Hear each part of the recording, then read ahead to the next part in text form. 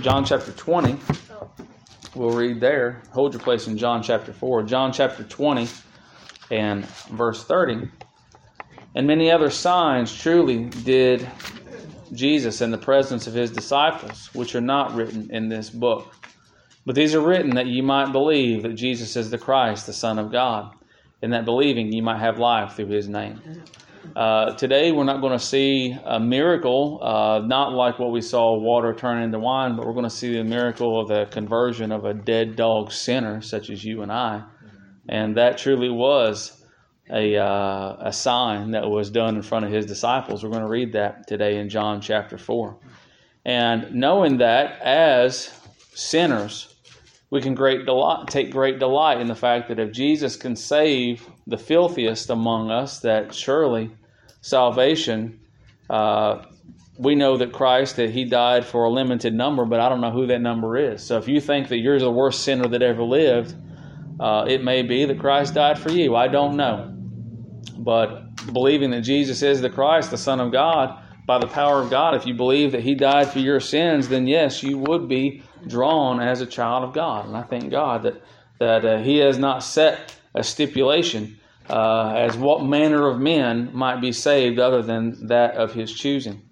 We're going to backtrack in John chapter 3, just reread a couple things that Jesus said to Nicodemus. In John chapter 3, verse 3, Jesus answered and said unto him, Verily, verily, I say unto thee, except a man be born again, or born from above, born of God, he cannot see the kingdom of God.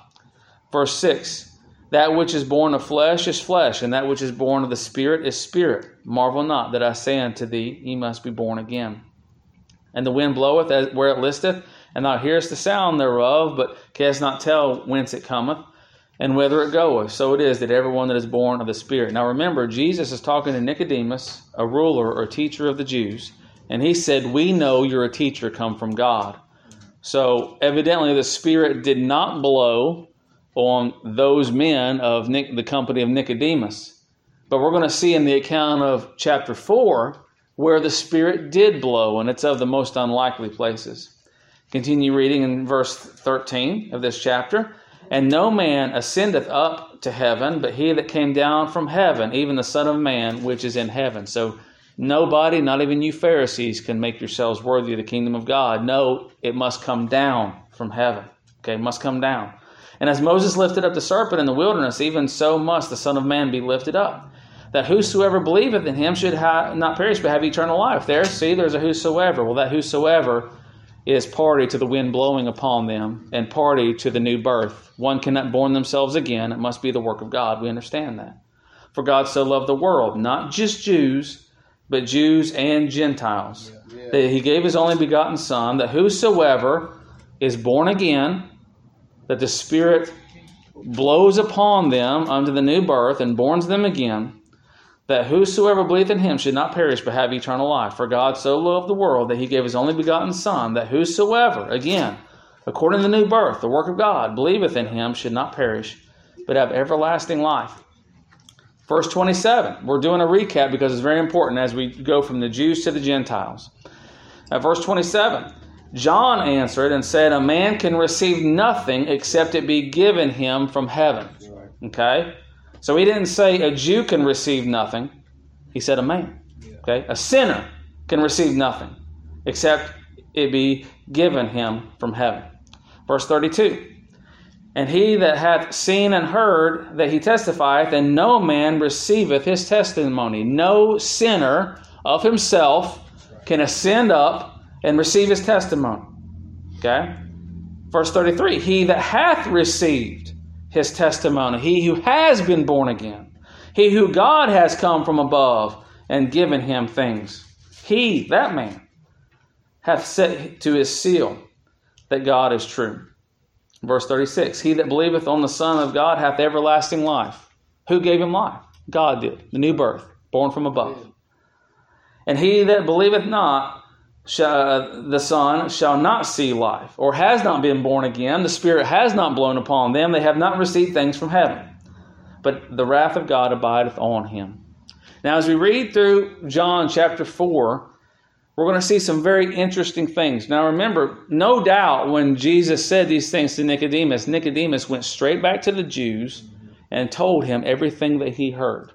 Okay, I've got no doubt about that, because when we start in verse chapter 4, we're going to see that the Pharisees have an eye on Jesus, what he's doing. Okay, they're still very concerned about what he's doing. When therefore the Lord knew how the Pharisees had heard that Jesus made and baptized more disciples than John, though Jesus himself baptized not, but his disciples, he, Jesus, left Judea and departed into Galilee. Okay? Jesus just said God so loved the world. Okay? So he's leaving Judea, he's leaving the Jews, and he's going to preach to the Gentiles, particularly a Gentile woman. Okay? A Samaritan woman, a half-breed, you would say. And departed again to Galilee, and he must needs go through Samaria. Okay? The gospel, as Jesus told Nicodemus, was not exclusive to life to the Jews, but the gospel must needs go to Samaria. Okay? That's some wonderful stuff. That's some wonderful stuff. It was the eternal purpose of God that he would set his affections and the sovereignty of his love and grace and mercy, that he would set that upon the Jews, or the Gentiles rather, upon these half-breeds. So let's read through verse 6. Then cometh he to a city of Samaria, which is called Sychar, near to a parcel of ground that Jacob gave to his son Joseph. Now Jacob's well was there. Jesus, therefore, being wearied with his journey, Jesus was a man, okay, so he did get tired, sat thus on the well. So think about this. Yes, Jesus being a man, he did get tired, but it was the eternal purpose of God when and where he would get tired. Okay? Weary not in well-doing. That's what we could get from that. Our flesh might say stop, but we might need to keep going, that the grace of God would abound. Okay? It's not depending on us, but we sure ought to pretend like it is at times. I don't want that to sound bad. Yeah.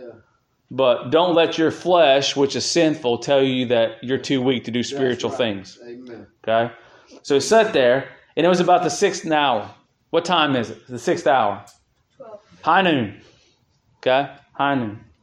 In the previous account, this Jew, this teacher of the Pharisees, this man who knew the law forwards and backwards, he sought the Lord in the middle of the night. Sought him by night, didn't he?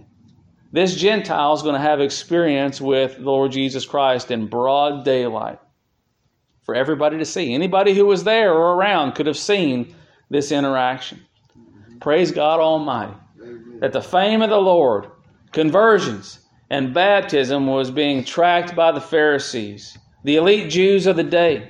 So when Jesus heads towards Samaria, he did this openly. He did it openly, and at noon, it was noted where he sat and who he talked to. When Jesus heads towards Samaria, he did this openly. And if you contrast that with what was going on with Nicodemus, they were both the sheep of the Lord's pasture, weren't they? We know that Nicodemus later would be converted as being a child of God, John chapter 19. Yeah. So we can take great comfort. And that while each one of our salvation experiences isn't exactly the same, each one of us in hearing the gospel were made new creatures by the power of God. Right? We could each tell the salvation account of how the Lord saved us. Some of us were saved as complete reprobates in the daytime, like this woman, and some of us might have had a little bit of religious background and were not saved in the same way, but we were all saved by the power of God. It must have come down from above, that is, from above. Nicodemus and this woman, the precious children and the beloved of God, neither were better than one or the other. Okay? Nicodemus wasn't better than this woman. He was an unsaved person needing the grace of God. This woman wasn't worse. She was an unsaved person needing the grace of God. But how's this? Christ, being the ultimate evangelist, gave the gospel to both. Okay? That ought to pierce us as the children of God. If we're to follow his manner, then it ought to pierce us that we would talk to even a man who might be a pastor of some rotten assembly down the road, that we would still give them the gospel. And it ought to grieve us that when we see that man that, oh man, what a low person, that person also needs the gospel. It ought to, in the spirit of Christ, we ought to have affection towards sinners. Again, he knew who would believe and who wouldn't. He knew when he says he must needs go through Samaria, by his foreordination, he knew this woman and the people that would believe later on. He knew that. I don't know that, but we must needs go. Okay, we must needs go. For us to fully understand the weight of Christ going to Samaria, we must understand some historical background of what Samaria is. Samaria was a region, but it was also the capital city of the Old Testament northern kingdom. Remember in 1 Kings chapter 12, when Rehoboam, when he worked the people too hard and there was a split in the kingdom, one people followed Jeroboam and they started the northern kingdom there, and Rehoboam stayed in Judah at Jerusalem, and he was the king of the southern kingdom there. Well, after that, the people of the northern kingdom and the capital city, again, was Samaria, they intermarried with several nations, okay? And that was done after, if you remember the old Assyrian king, we studied about Assyria when we went through Jonah and Nahum. The old Assyrian king, Esarhaddon. So if you look in 2 Kings, to give us some perspective of how low that the children of Israel thought of the people of Samaria, we have to understand that. Okay, we just do. 2 Kings chapter 17. Look here. 2 Kings chapter 17, and begin reading in verse 24. Okay? And the king of Assyria, who is Esarhaddon, brought men from Babylon, and from Cutha, and from Ava, and from Hamath, and from Sepharvaim, and placed them in the cities of Samaria, instead of the children of Israel. And they possessed Samaria and dwelt in the cities thereof. So the capital and the region round about, they were in Samaria. Okay? Hold your place right where you are, 2 Kings chapter 17. Turn over to the book of Ezra. Okay? We studied this one. Ezra chapter, find Chronicles. Ezra's right behind Chronicles. Ezra chapter 4. Okay? The Jews really did have a distaste for these people. And we're going to read why. Ezra chapter 4, verse 1. Now when the adversaries of Judah and Benjamin heard, this is after some of the people had come out of captivity and they were allowed to come back and start rebuilding the temple. Ezra chapter 4. They were allowed to start coming back and rebuild. Okay? Heard that the children of the captivity builded the temple unto the Lord God of Israel. Then they came to Zerubbabel, who was the governor, okay, and to the chief of the fathers, and said unto them, Let us build with you, for we seek your God as ye do. And we do sacrifice unto him since the days of Esarhaddon, king of Asir, or Assyria, which brought us up hither.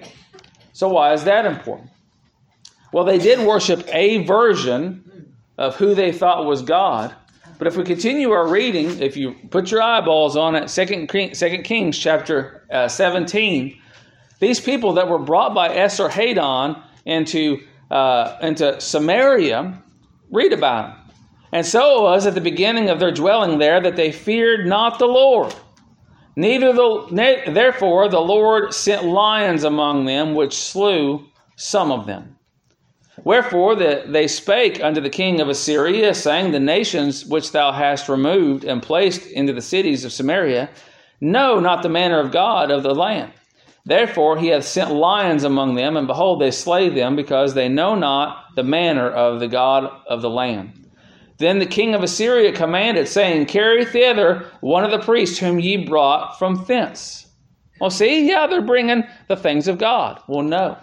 If you remember the history of the northern kingdom, they put vile men as their priests. Rather than following the priesthood that the Lord had made under the Mosaic law, they put vile men in places, and they worshiped their own selves and their own gods.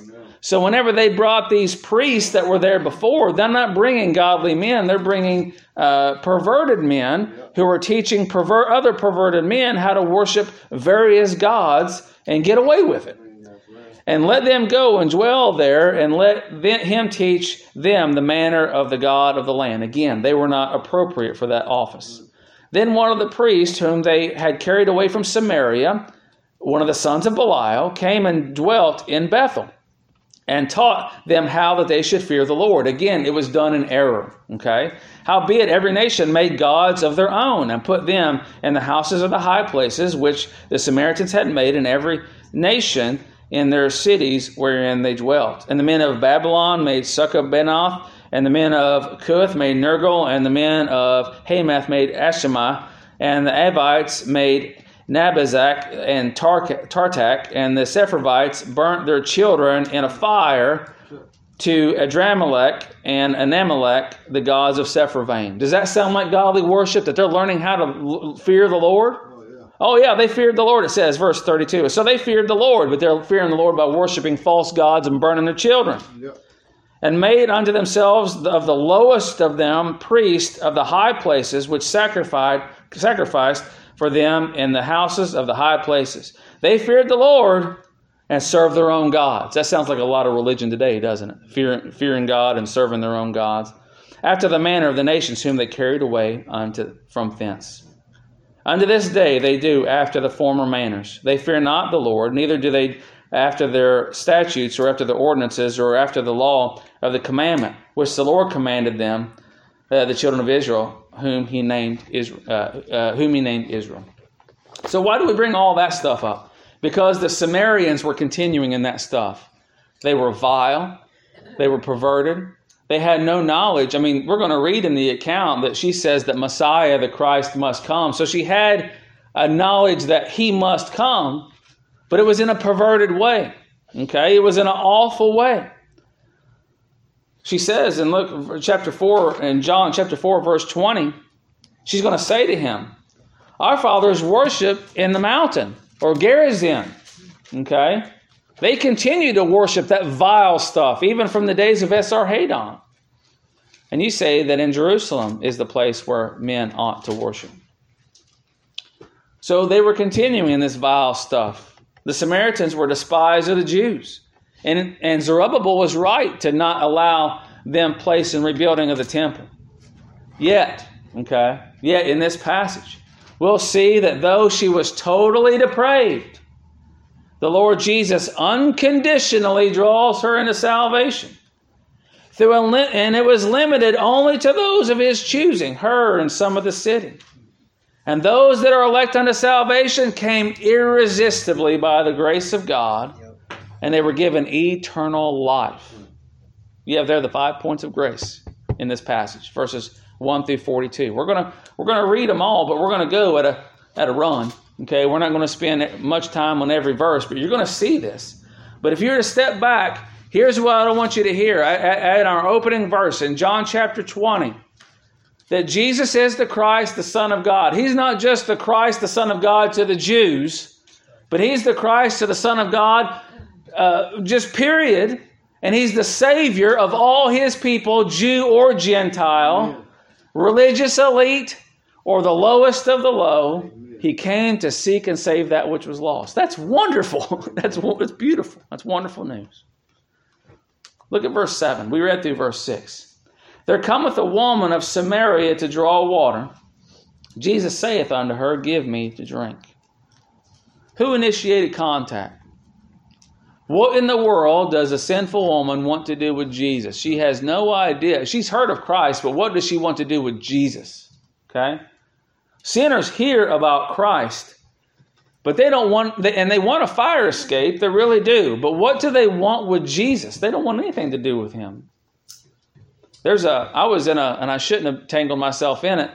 I was in a conversation on Facebook. There was a man who pastors a landmark Baptist church, and he was arguing about the free will, the necessity of the free will of man unto salvation. Slap your forehead for me.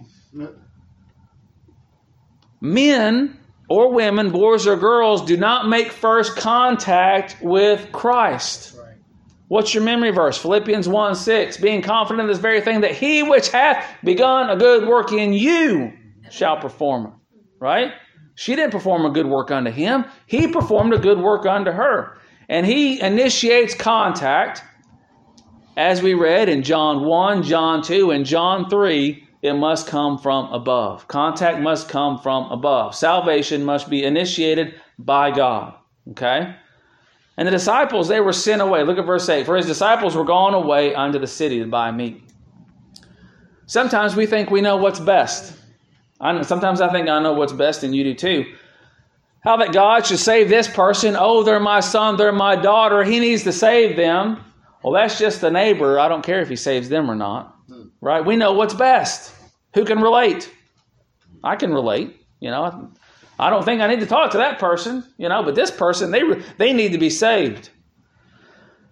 The disciples, look at chapter 4, verse 27. We're going to kind of look at this a little bit out of order so we get what's going on. Chapter 4, verse 27, after he talked to the woman, and upon this came his disciples and marveled that he talked with the woman.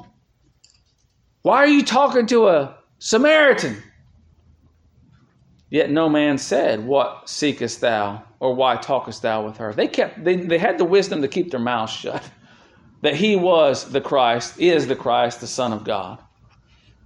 But maybe, like the Jews, Nicodemus, he thought that salvation was of the Jews. Like the Pharisees, or even like the disciples, maybe we look on others as if they were not worthy of the gospel, not worthy of salvation. Sometimes we do that. They're not worthy of the company of the Lord. Lord, what are you doing talking to that person? How can you have a relationship with a person that's such a sinner? You see? You see their attitudes?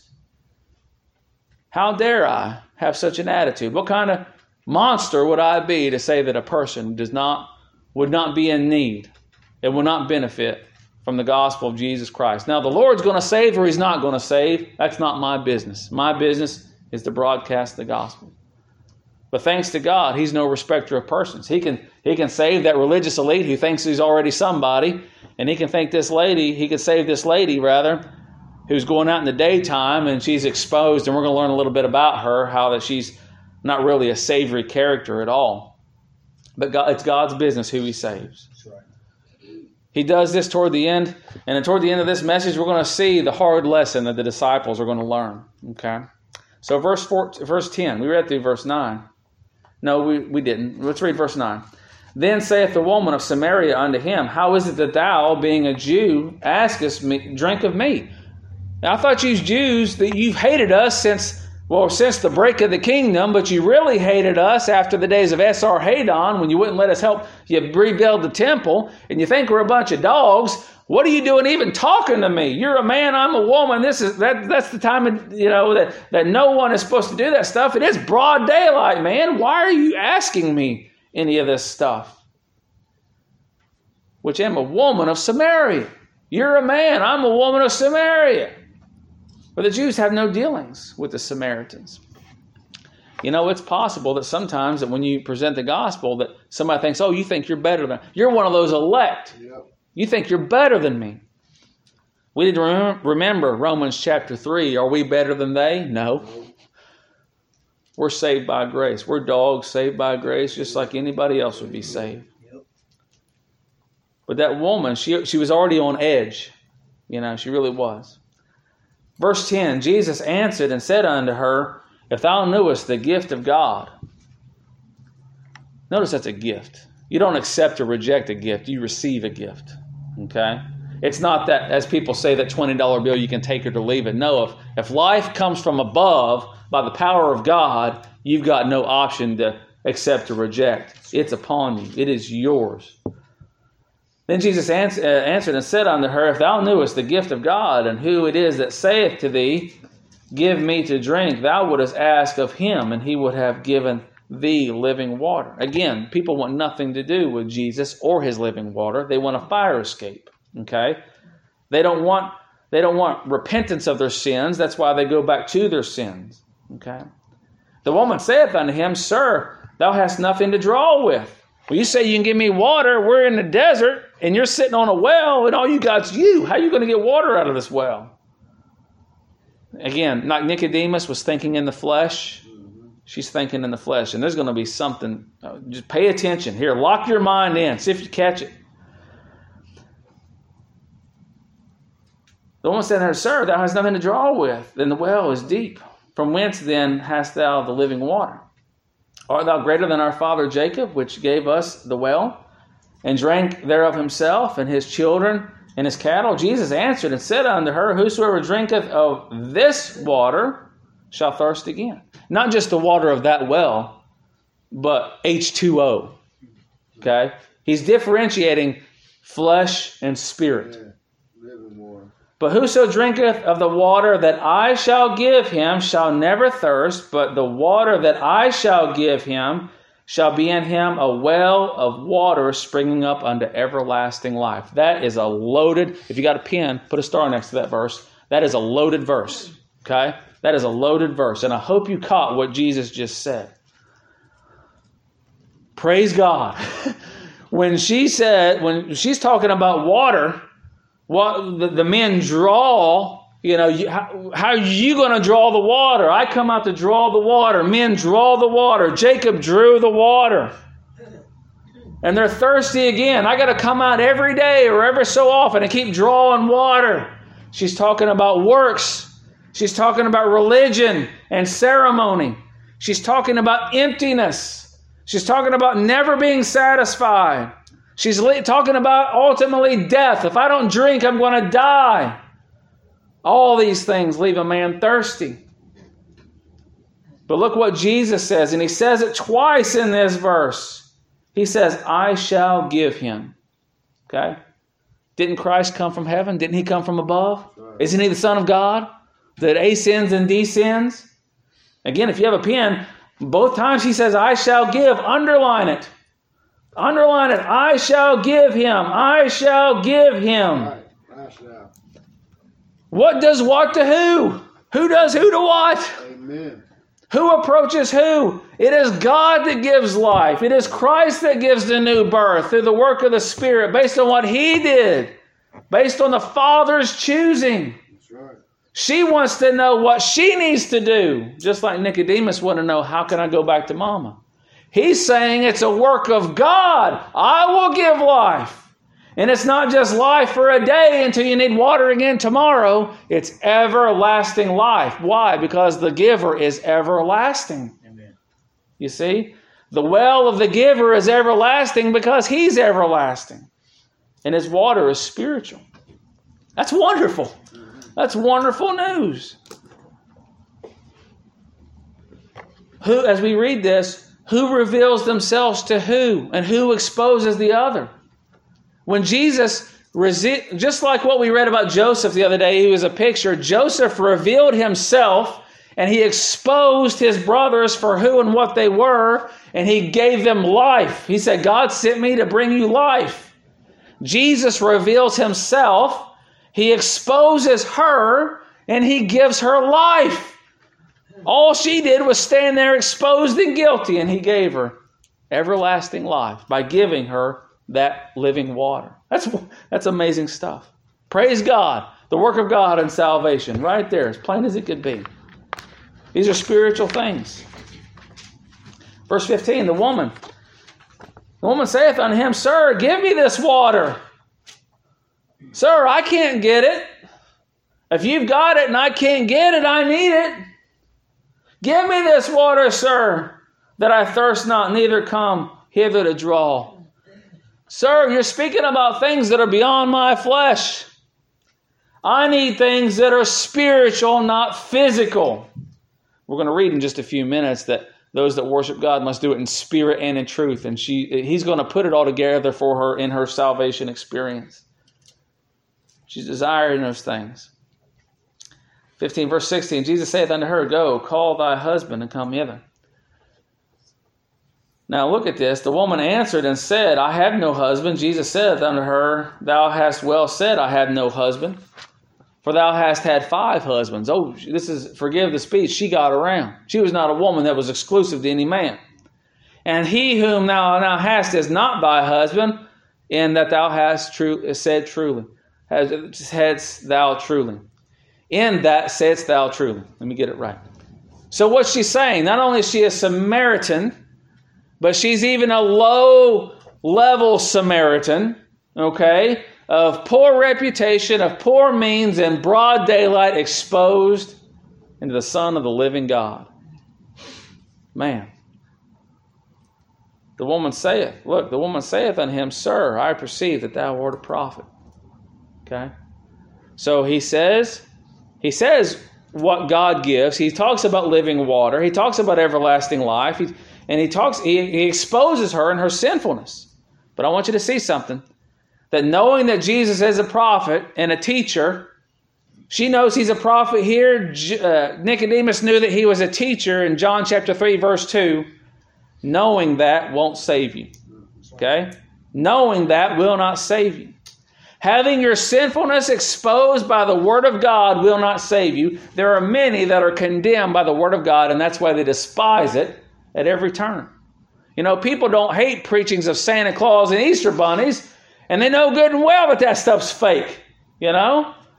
You preach to them a God that they answer to, and they hate it. An atheist doesn't care about Santa Claus, and they'll celebrate Christmas. Yep. But you talk to them about justification and repentance and holiness. Boy, they'll get mad at you like that. Desiring living water won't save you. In verse 15, she says, give me the water. Everybody wants salvation. They want to escape from the judgment of God. Nobody wants hell. This woman, she's in a spot. Verse 19. The woman saith unto him, Sir, I perceive that thou art a prophet. We reiterate that because we're coming on a question of worship. It's still in the flesh. She wants to go to ceremony. Okay? Oh, yeah, he must be a saved person. He goes to church 3 times a week. So? There's lots of people that stand behind pulpits and preach the Word of God. They're lost as Hogan's goat. You know, they're just unsaved. They're not saved. Going to church 3 times a week doesn't save you. Whatever religious thing you do, you know, listen to the sermons all day long on the internet, that doesn't save you. It doesn't. Our fathers worshipped in this mountain, and they sure did, man. Remember what we read in 2 Kings? Those men, they worshiped God. Oh, they feared God so much that they burned their kids to false gods. Our fathers worshipped in this mountain. And you say that in Jerusalem is the place where men ought to worship. Jesus saith unto her, Woman, believe me. Don't hear me. Don't know what I'm saying. Believe. And I want you to take that as a command. Okay? Jesus commands her to believe. And when Jesus commands a person to believe, they believe. That's how salvation works. It's God commanding the sinner to repent and trust in Christ, being drawn to Jesus Christ by the will of God the Father, by the sacrifice of Jesus Christ, and by the power of the Holy Spirit. Okay? That command will not be refused. Name one command when God says that He'll do all His good pleasure. When He commands her to do that, how can she not? Right? He commanded her.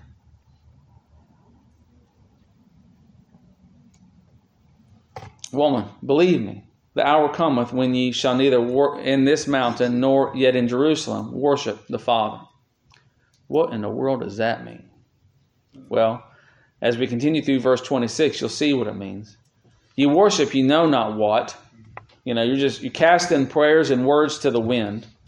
You know what we worship for salvation as are the Jews. Does that mean that does Christ saying that Jews only knew about salvation? No, but it is a fact that God Himself presented Himself to the Jewish people with the Word of God, the Mosaic Law. Okay? He didn't do that to any other nation. He didn't. He gave it to the Jews. Okay? And that's just a fact. But the hour cometh, and now is. How could it be is? When true worshipers shall worship the Father in spirit and in truth. So you must be born again and in truth. For the Father seeketh such to worship Him. God is a spirit, and they that worship Him must worship Him in spirit and in truth. So second time, spirit and in truth. Okay? The woman saith unto Him, I know that Messiah cometh. He didn't say must worship in head knowledge and repeating what you've heard. Which is called Christ. When He is come, He shall tell us all things. Jesus saith unto her, I that speak unto thee am he. Oh, whammo. Yeah. We're not talking about what I heard and what I think and what somebody told me. Jesus exposes himself. He reveals himself unto this sinner. He reveals spirit and truth to her. Okay? The question about worship. Both the Samaritans and the Jews had made shrines out of their worship centers. You know, the Jews thought more highly of the temple than they thought of the God of the temple, didn't they? They really did. Jesus, not suggesting but commanding her to believe, said unto both those systems of worship that they would be disrupted or reformed. They would be overthrown. When this disruption or reformation of worship comes, it will come in the form of spirit and in truth. And that, I believe, Jesus is, right after he's talking to her about salvation, he introduces the idea of his New Testament church to her. He really does. God being a spirit can only be worshipped in spirit. We saw that the new birth came from the Spirit in John chapter 3, didn't we? That's no new thing. And Jesus actually rebuked Nicodemus, how could you be a teacher and not know these things? But worshiping in truth, okay? That's done so in the Lord's assembly. When Jesus says the hour is come and now is, he's talking about his church that he has established on this earth. You can worship on your back porch, okay? After services are over, we can go over to the house there, the family and I, and we can say, praise the Lord, he's a wonderful Savior. And as a family, we worship. That's right. But that's not worshiping in the context of what Jesus says. Okay? That's not worshiping like Jesus says. The Lord Jesus Christ set up his church to be the exclusive institution whereby one must worship fully in spirit and in truth. In John chapter 6, or John chapter 3 again, look back what John said concerning baptism. John chapter 3, verse 26. He says, John chapter 3, verse 26, and they came unto John and said unto him, Rabbi, he that was with thee beyond Jordan, to whom thou bearest witness, behold, the same baptizeth all, and all men come to him. John answered and said, a man can receive nothing except to be given him from heaven. So that includes salvation. That includes authority to baptize. Okay? So when Jesus in chapter 4 says he didn't baptize himself, but his disciples did, they did so under the authority of God because they had John's baptism. He says in verse 28, ye yourselves bear me witness that I said I am not the Christ, but I am sent before him. He that hath the bride. So we're talking about baptism. Okay? He that hath the bride is the bridegroom. Christ is the bridegroom. The church is the prospective bride. But the friend of the bridegroom, which standeth and heareth him, rejoiceth greatly. Rejoiceth greatly. Because of the bridegroom's voice. This, my joy, therefore, is fulfilled. What's his joy? That these materials were being supplied. That those that would worship, the time now is, would worship in spirit and in truth, under the authority of God, that God had given him, given John, to baptize and to create the material there. We know God saved, but to baptize the material there for the Lord's first assembly. Matthew chapter 16, Jesus says in verse 18, upon this rock I will build my church. Okay, that's not a universal, invisible thing, but that system where the time comes and now is that men will worship in spirit and truth, that's what he's talking about, the Lord's assembly. In 1 Timothy, if you look, we'll look one more passage here to really nail this down, in case anybody was wondering. I think we're all settled on this, but it's still good to look. 1 Timothy chapter 3. 1 Timothy chapter 3, verses 14 and 15. These things, this is Paul writing to Timothy, these things write I unto thee, hoping to come unto thee shortly. But if I tarry long, that thou mayest know how thou oughtest to behave thyself in the house of God, which is the church or the assembly of the living God, the pillar and the ground of the what? Say it out loud, everybody. Truth. Okay? So if the church of the living God is the pillar and ground of the truth, made up of spiritually born again people, if you're going to worship in spirit and in truth, you're going to do it in the Lord's assembly. Amen. Has to be that way. Okay? So, moving on. The church executes this pure worship in spirit and truth. So, we need to endeavor. When we come to this place, we don't just come in and plop down, or I come up here and just start waving my arms around and say, all right, where's spirit and truth? No, our hearts need to be about the business of spirit and truth. She also states knowledge about Messiah, didn't she? We know that Messiah that is known in Christ must come, and He'll tell us all things. Such knowledge didn't save her. She knew a lot for a wretched Samaritan woman that was unsaved, didn't she? And there's a lot of people that know a lot of Scripture. Well, goodness, Satan knows a lot of Scripture. Right. In this, Christ tells her that He is the Christ. He said, I am He. Well, how does He say it? I that speak unto thee am He. That He is italicized. I am. The great I am. You see it there. In this, Christ gave her to drink. He really did. The religious elite, when Christ declared Himself to be the Christ, they would hate Him, despise Him, crucify them in their anger. Look at Matthew, if you would please. Oh, they raged. These people that knew the Scriptures so well. In Matthew chapter 26, I've rent my clothes exactly one time in anger.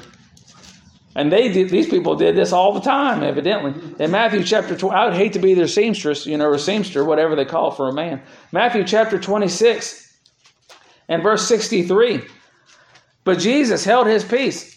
Chapter 26 and verse 63. But Jesus held His peace, and the high priest answered and said unto Him, I adjure you by the living God. Imagine talking to the living God and saying, I adjure you by the living God, that thou tell us whether thou be the Christ, the Son of God. Well, that's the question at hand, isn't it? Did you believe that Jesus is the Christ, the Son of God? Jesus saith unto him, thou hast said, or He says, yes. Nevertheless, I say unto you, hereafter ye shall see the Son of Man sitting on the right hand of power and coming in the clouds of heaven. Well, when He told such things unto the Samaritan woman, that dog, that lady that worshipped in Gerizim, she wondered. She was amazed. She said, could this be the Christ? We'll read that. But look at verse 65. Then the high priest, not just a priest, the high priest, rent his clothes, saying, Ye have spoken blasphemy. What further need have we of witnesses? Behold, now ye have heard his blasphemy. What think ye? So the high priest asked the people. They answered and said, He is guilty of death. Put him away. This man shall not rule over me. Yeah, religious won't save you. Sure won't. But this woman, this nobody, you ever think about that? The woman of the well. Why do you call her the woman of the well? Because you don't know her name. She's a nobody. Right. She's a child of God. God knew her name. Christ knew her name, and He knew exactly where to find her.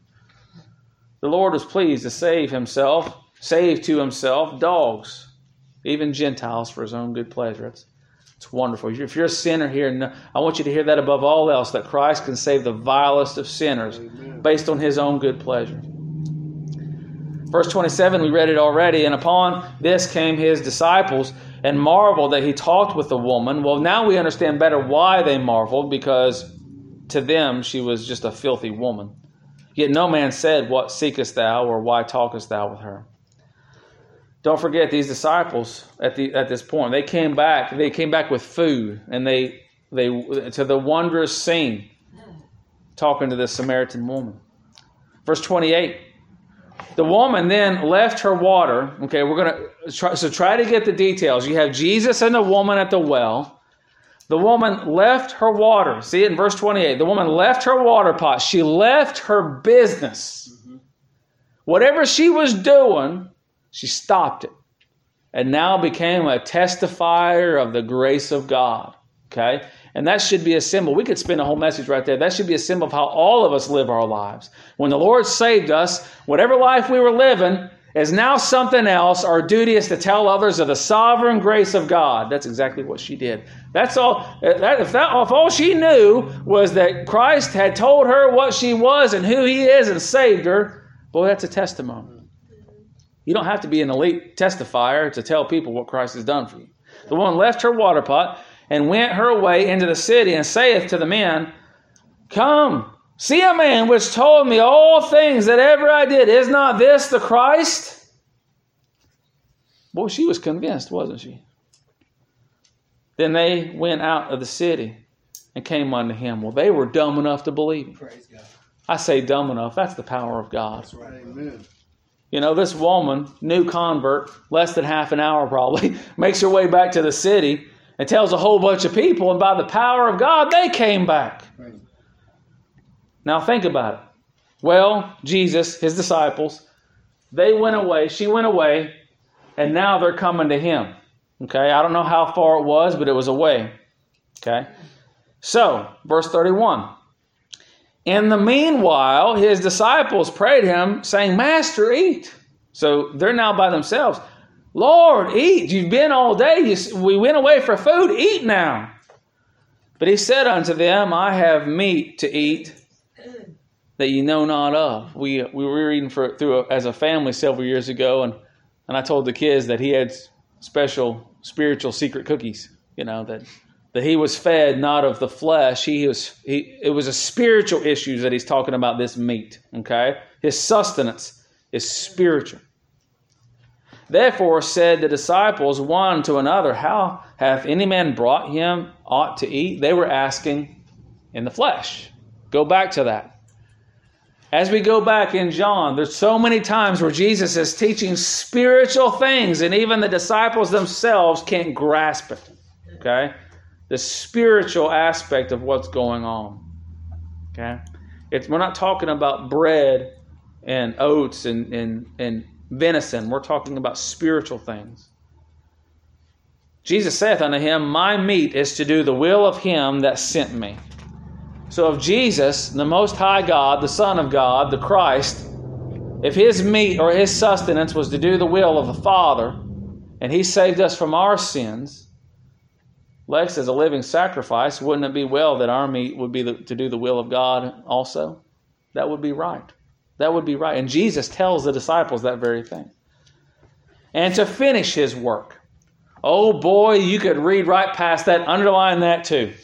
When Jesus came to seek and save that which is lost, and he said it's finished, he meant just that. He finished the work of salvation. There's no more to do. Okay? It's not you'll be saved if only you'll do this or you'll do that or whatever or whatever. It's the work of God, and Christ finished the work that the Father sent him to do. Praise God. That is so easy to read past. That's how John is. It's so easy to read past that. Jesus said, my meat is to do the will of God and to finish it. To finish what he sent me to do. Say not ye that there are 4 months and then cometh the harvest. You're talking about food? Let me tell you about some fleshly things. He says, Behold, I say unto you, lift up your eyes and look on the fields, for they are white already to harvest. Again, Jesus, disciples. Woman went away. The city, people of the city coming back. Yeah. Jesus literally says, lift up your eyes. The field is white for harvest. Okay? You could, in your mind, you should be able to see Jesus pointing to the people that were coming to hear of Christ. And in your spiritual mind, you should hear the words of Christ and see the finger of Christ and pointing to you and saying to you, look up, the fields are white for harvest. If you're still on this earth, that means the rapture hasn't happened yet, and the fields are still white for harvest. Right? Lift up. Do the will of God. The fields are white. Look, he says, and he that reapeth, receiveth wages. Well, he tells them the harvest is there. If we're to be the reapers of the harvest in the gospel, there's going to be reward. Jesus is preaching reward for servitude here. And gathereth fruit unto eternal life. Rewards, there's rewards. That both he that soweth and he that reapeth may rejoice together. Well, in this account, if Jesus is pointing to the people of that Samaritan city, he's pointing to them people as the harvest. Who sowed? God did. It's the work of God. God saves people. But through the foolishness of preaching or delivering the gospel, souls are saved. But can you imagine this? Think about this. That God has permitted that sinners, such as ourselves, that we would have an opportunity to rejoice with Him in the work that He does and has sent us to preach the gospel. Amen. Just like old John would rejoice at the bride and his bridegroom, or her bridegroom, the bridegroom and his bride. Rejoicing. We're not just going to be there. Our job as reapers, He'll give us space to have wages unto eternal life and have rejoicing in His presence. That's wonderful stuff. That's wonderful. The will of God. If you continue reading in verse 36, this is just 36 through 38, we read 36, and herein is that saying true, one soweth and another reapeth. I sent you to reap. Okay? So let's get who does what. Jesus says, again, the sowing. This is a different parable a different saying than the parable of the sower, so don't let that confuse you. It's God that does the work of salvation. He says, I sent you to reap. I sent you to testify of the gospel of Jesus Christ, that at the power of God, souls will be saved. I sent you to reap. He sent us to reap. That's why He saved your soul, to reap. Amen. Okay? And thank God, if you're in the Church of the Living God, which is the pillar and the ground of the truth, you have opportunity that others don't have to reap with rejoicing. I sent you to reap, that whereon you bestowed no labor. What? No labor? It's labor to preach the gospel. Get this straight in your head. The labor and the work is a labor and work of God unto salvation. Brother. Okay? Amen. Ours is no labor. Ours is a joy. It is. Right? It should be a joy. But we're reaping where we do no labor. God does the work. Other men labored, and ye are entered into their labor. Somebody else did the work. Now you just go in and reap. You just go in and testify the things of God. It's wonderful. Again, as the Church of the Living God, we have a specific privilege in wages and fruit. Not works for salvation, but again, reward. Dirtbag sinner, saved by grace, the Lord will be pleased to rejoice with us in the work that He has called us to do, and He accomplishes and completed all by Himself. Again, He said that in verse 34, that He would finish the work, right? It's His work. Amen. Quite a deal. It's quite a deal. Verse 39, and we're going to hurry here. We're almost, 39 through 42 is as far as we're going to go. And many, look at this, and many, the fields that were white and that were coming to harvest, and many of the Samaritans, were all the Samaritans, did they come? No. Here's the limited atonement. Okay, if you've been keeping track, here it is. And many of the Samaritans of that city believed on Him for the saying of the woman. So, although the disciples hadn't quite grasped yet that they were to reap, this woman didn't have to be told, did she? She immediately went and said, hey, is not this the Christ? And sight unseen, these people said, yeah, I believe He is. Let's go check Him out. Let's go see. Many of the Samaritans of the city believed on Him for the saying of the woman, which testified, He told me all that I ever did. She didn't have a real deep theology, did she? Well, guess what, child of God? If you know that Jesus saved you from your sins and He is the Christ, the Son of God, you've got a pretty deep theology. This woman didn't know much more than that, other than she was a sinner and she was given life by the Christ Himself. He said, I am He, basically, I am. She knew that much. So look at this. This is amazing stuff. So when the Samaritans were come unto Him, how did they come to Him? They were drawn by God. Not all of them, but it says many of them. The Samaritans were come unto Him. They besought Him that He would tarry with them, and He abode there 2 days. And many more believed because of His own word. And said unto the woman, now we believe, not because of thy saying. You know, somebody believes because I tell them, they're as unsaved as they can be. They say, for we have heard Him ourselves. Again, go back to Jonah, chapter 3. When Jonah said, yet 40 days and Nineveh will be overthrown. Then the people believed God. Okay? Have I had the audible voice of Jesus talking to me? No. Have I had salvation and faith and regeneration, that I believe the Word of God and the testimony of the Word of God? Absolutely. That's the power of God. Okay? For we have heard Him ourselves and know that this is indeed the Christ, the Savior of the world. Amen. Not the Savior of the Jews. The Savior of the world. Saves some of all kinds. He saves that which is lost. They believed on Him by the power of God through the testimony of a sinner saved by grace. And that has not changed. That's how people were saved. By the power of God through the testimony of a sinner saved by grace. Believers, like in John 1, it says in this passage that once they came to Him, they said, "Hey, you stay with us." Right? And He abode there 2 days. He dwelt with them 2 days.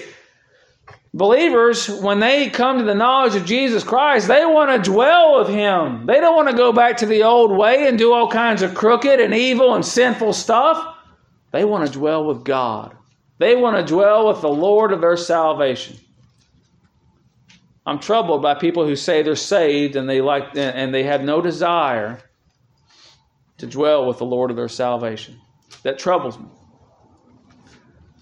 They say we believe, not because you told us, not because of the ministry, but because we heard Him ourselves, because He revealed Himself unto us. This is the Christ. We believe that this is the Christ, the prophet, the priest, the king, the sacrifice. That one that took the place of His people for the cause of their sin and for the love of God. We believe He's the Christ. I think of my own salvation when I read this. When they said that we believe not because of what you said, but because we believe God. There are many people over the course of my life that preach the gospel, both in a congregational sense and personally, sit down kneecap to kneecap and declare the gospel. But one day I didn't hear a man. One day the Lord saved me from my sins, and I believe God. Right. This is how these men, all men, are saved. That's right. What a wonderful thing. Child of God, thank God that Christ reveals Himself to the lowest of sinners, even ourselves who are lower than this dog Samaritan who her people worshipped in Gerizim, burning their children in the fire. We should take great care to broadcast the gospel of Christ to all without distinction. Again, that's something that the disciples should have learned. It marveled them that He talked to this woman. It should be no marvel to us that Jesus Christ would die for any sinner. You point to any sinner, it should be no marvel to us that Christ could and would die based on His own good pleasure, die for any sinner. We're to have our meat like Christ had His meat, to do the will of Him that sent Him, but also saved us and sent us. Didn't He tell us? Sister Charles's going to be studying for the conference the urgency of our personal witness. Didn't He tell us, the church that has gone to this day, go ye? He has told us to do the bidding of the Father. It should be our meat to do the will of God who saved us. If we would only lift up our eyes and see the urgency of the field that is white for the harvest, much more knowing that the day is approaching, we would be ready to run. We studied in the Song of Solomon how that the woman ran after her man. He drew her and she ran. We ought to be running with our work boots on every day unto the field, unto the harvest. Remember, He sent us to reap. We read that. Look at verse 38. And if I didn't tell you to underline this, I want you to underline this. Verse 38. I sent you to reap. Yep. That's you, Logan. That's you, Lex. That's you, Brooke. That's you, Hallie. That's you, Debbie. That's you, Gary. That's you, every member of this assembly. Right. Every member. Christ says to you, I sent you to reap. He does the work of salvation. He sent you to reap. Sinner, this is a message full of good news. It is just such good. There's no sinner that's so sinful that the Lord can't save you. I don't care what you've done. I mean, Paul, he wreaked havoc on the church and he killed the people of God. You're not worse than that. Paul said that he was the chief of sinners and everybody else came after him, meaning like he's first place sinner and everybody else would come after him in rank and order as far as sinners go. There's no sinner so sinful that by the power of God that Christ could not save them from their sins. Amen. These people were immersed in idolatry. Their history as a people was such that they loved false gods. They thought they were worshiping God. They were obstructionists to the work of God. And they were a destructive nuisance to the Jews and the people of God for centuries. Yet Jesus loved one of them and many more that came out of that city. They were despised and hated. They were dogs. There's no man of the Jews that comes to talk to me, a woman of Samaria. But Jesus must needs go through Samaria. He must. He must accomplish the work. He must finish the work and the will of him that sent him. Some of these people were elect of God unto salvation, and some of them, where many came, many didn't. That's none of my business. That's none of that woman's business. She might have told as many people as she could, and then word got around. But no doubt there was people that heard, hey, I found the Christ, and they just kept on. That happens.